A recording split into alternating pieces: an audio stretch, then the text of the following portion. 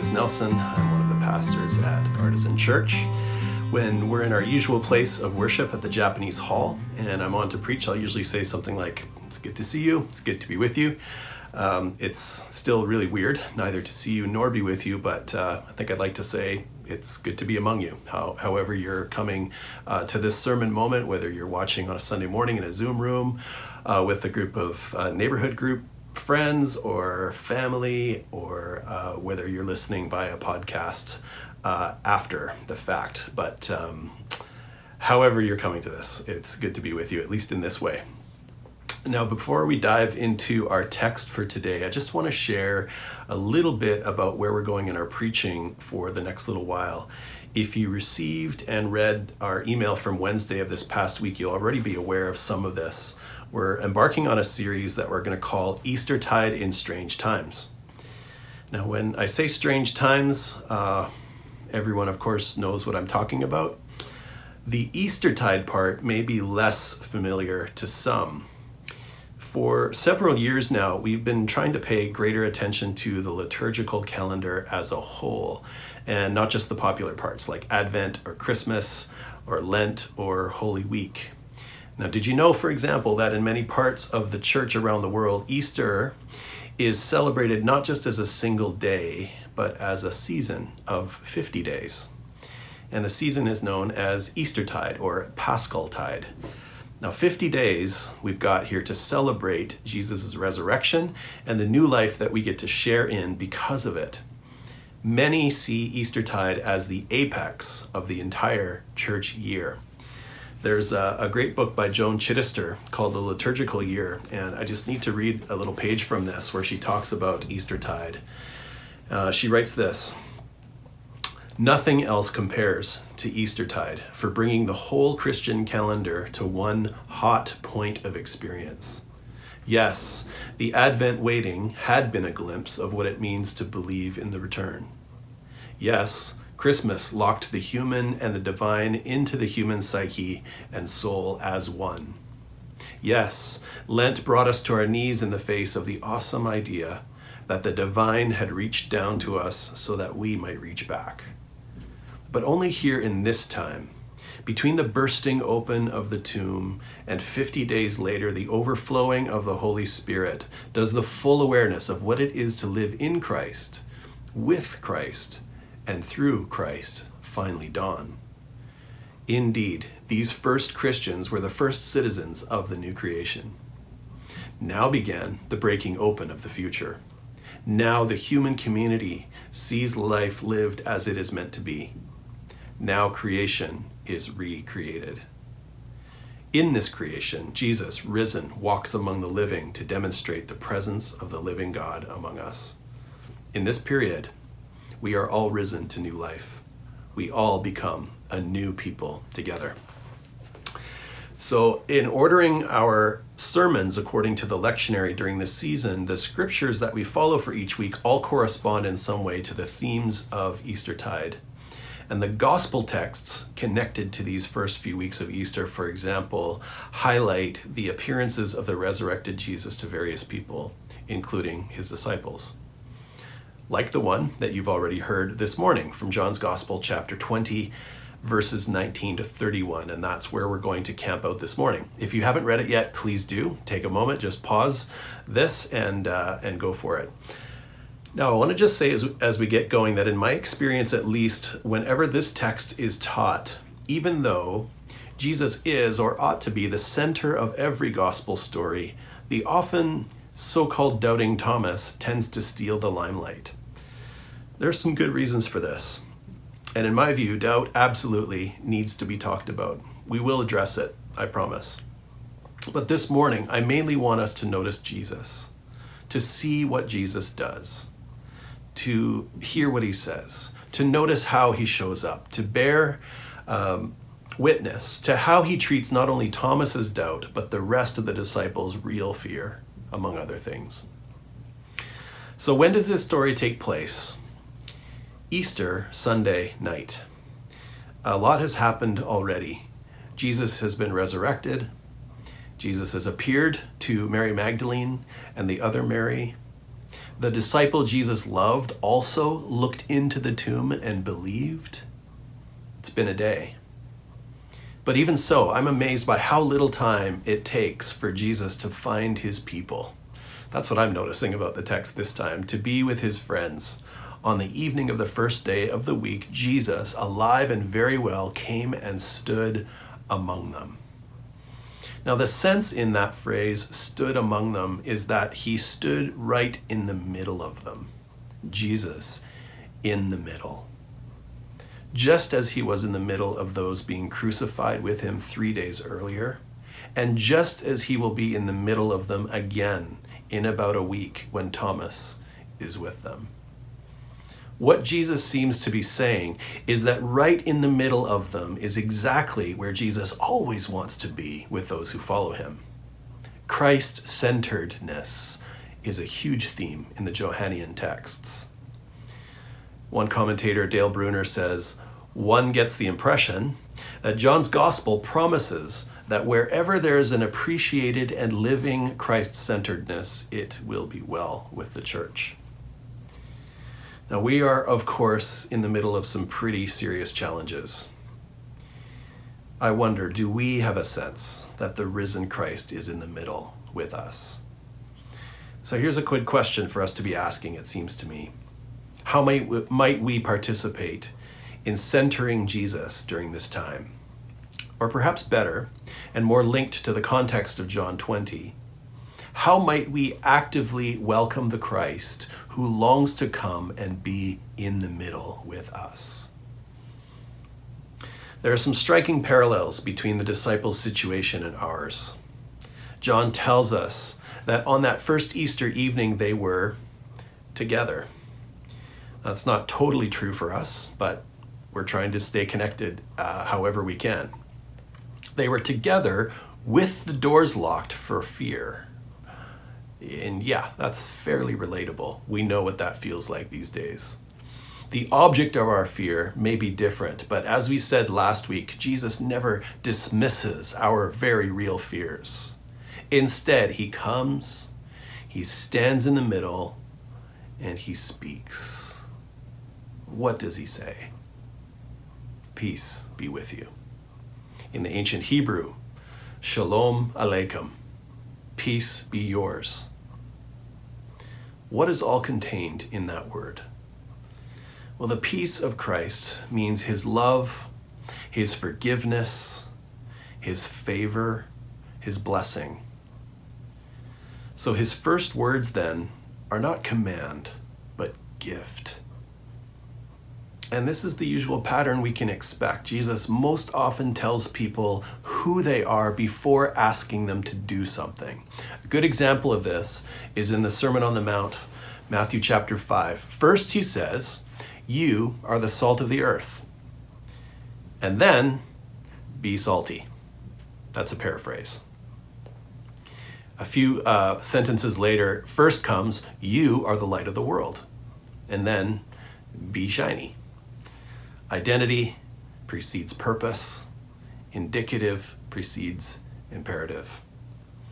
So that Easter evening, Jesus would give his followers something to do soon enough. But first, Shalom Aleichem, peace be yours. Love be yours. Blessing be yours.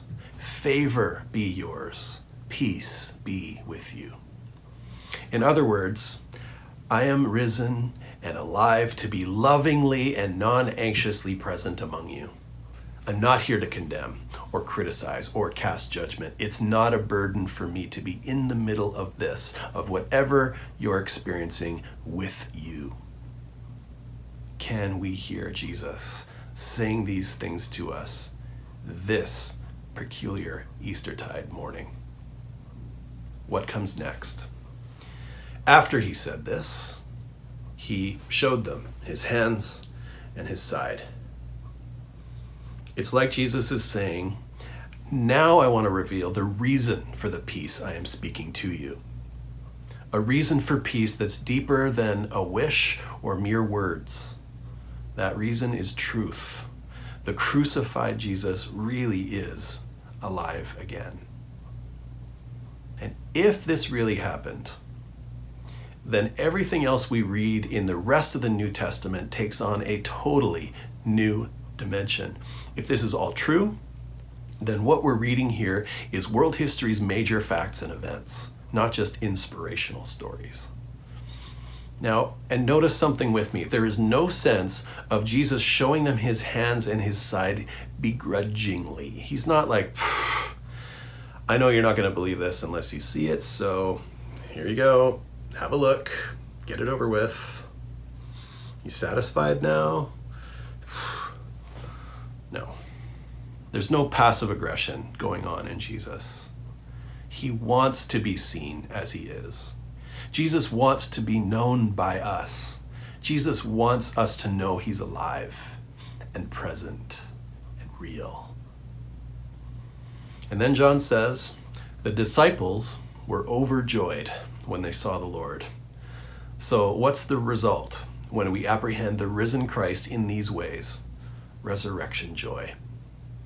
Let's keep going. Let's hear verses 21 to 23 once more. Again, Jesus said, peace be with you.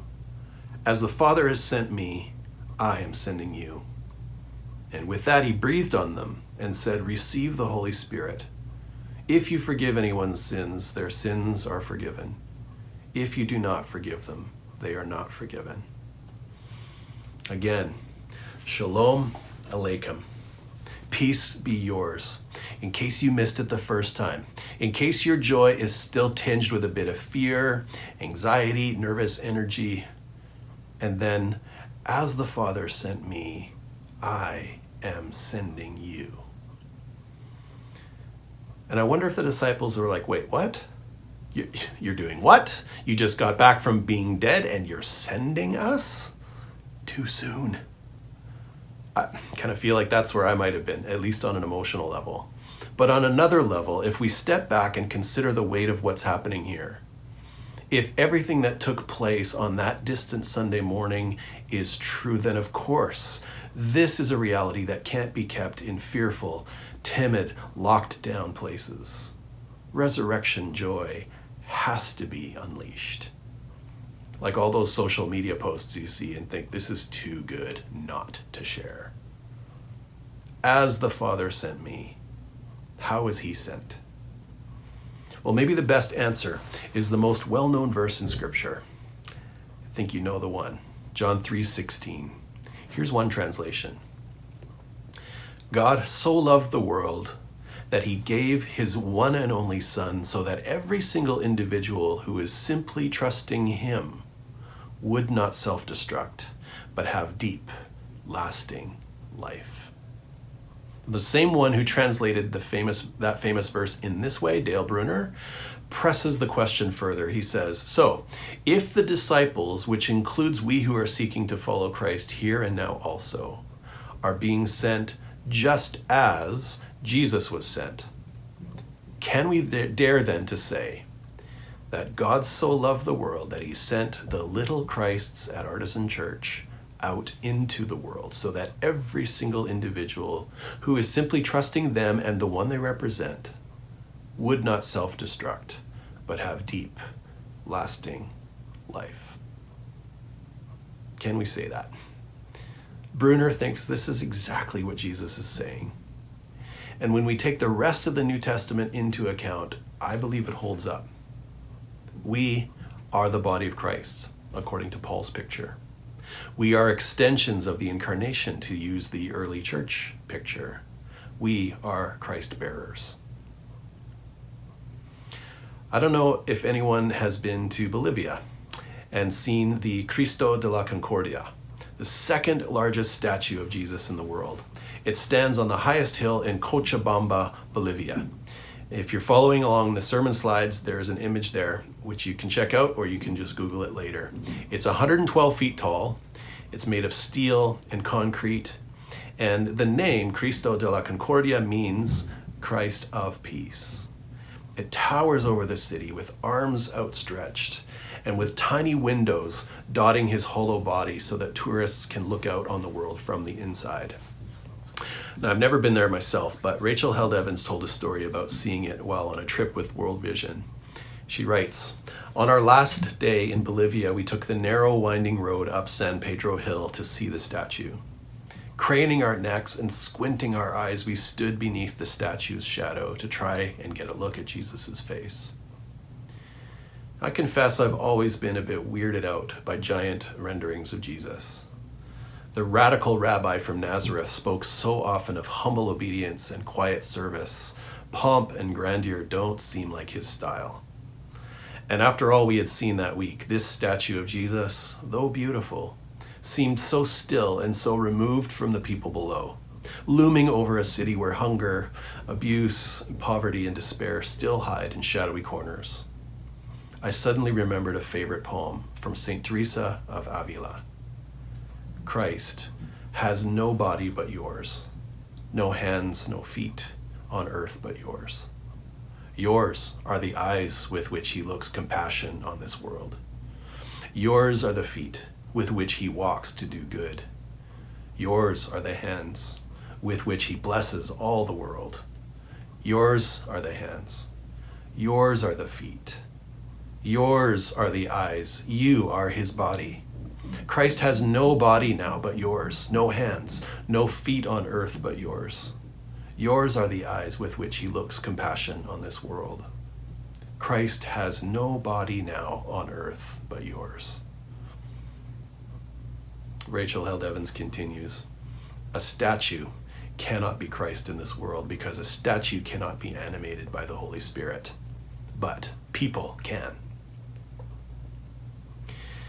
Over the past month or so, we've been catching glimpses of the real hands and feet of Jesus, helping others during this pandemic. So I want to attempt a little interaction here. Not you with me right in this moment, but you with whoever you're with, if you happen to be with some folks. If you're with your family, in a Zoom room with your neighborhood group or others, I invite you now to press pause and take a few moments to talk about where you've been seeing the resurrected Christ at work through people. Or, if you're on your own, pause and reflect, maybe write a few things down, send a text to a friend. Here are 3 ways that I'm seeing glimpses of the hands and feet of Jesus. So if you want to participate in this, press pause now.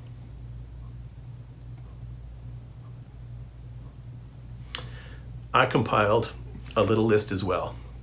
Maybe you'll hear some echoes of the things you discussed or reflected on. This is not an exhaustive list, but in my experience, we've been seeing glimpses of the hands and feet of Jesus in people, helping each other with finances, providing meals, delivering groceries. We see it in people making face masks. We see it in piano teachers offering lessons through FaceTime. We see it in Jalen and Matt sharing ridiculous music videos. I mean, not just ridiculous. There's, of course, real talent being displayed. All of it sheer gift. Thank you, Matt and Jalen. We hear it at 7 p.m. each evening in the clapping and the banging of pots and pans and cheering all the first response workers serving our communities. We see it in John Krasinski's Some Good News videos. We see and hear it in John Voth's online reading of Harry Potter. And we see it every time someone checks in with us to ask how we're doing. As the Father sent Jesus, he is sending us, even in the midst of a pandemic, to be his body, to be the eyes with which Christ looks compassion on the world, to be the feet with which he walks to do good, to be the hands with which he blesses our neighbors. May we be faithful in being Jesus' sent ones.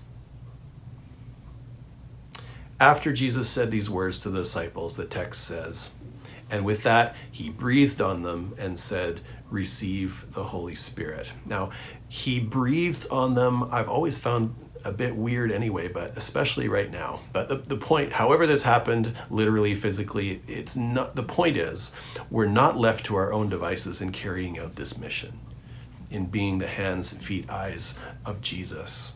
We have the very Spirit of Christ breathing his life energy into us and through us. His love, his wisdom, his conviction, his comfort, his gifts, his forgiveness. And this is good news indeed. Verse 24 and 25. "Now Thomas, also known as Didymus, one of the 12, was not with the disciples when Jesus came. So the other disciples told him, "We have seen the Lord."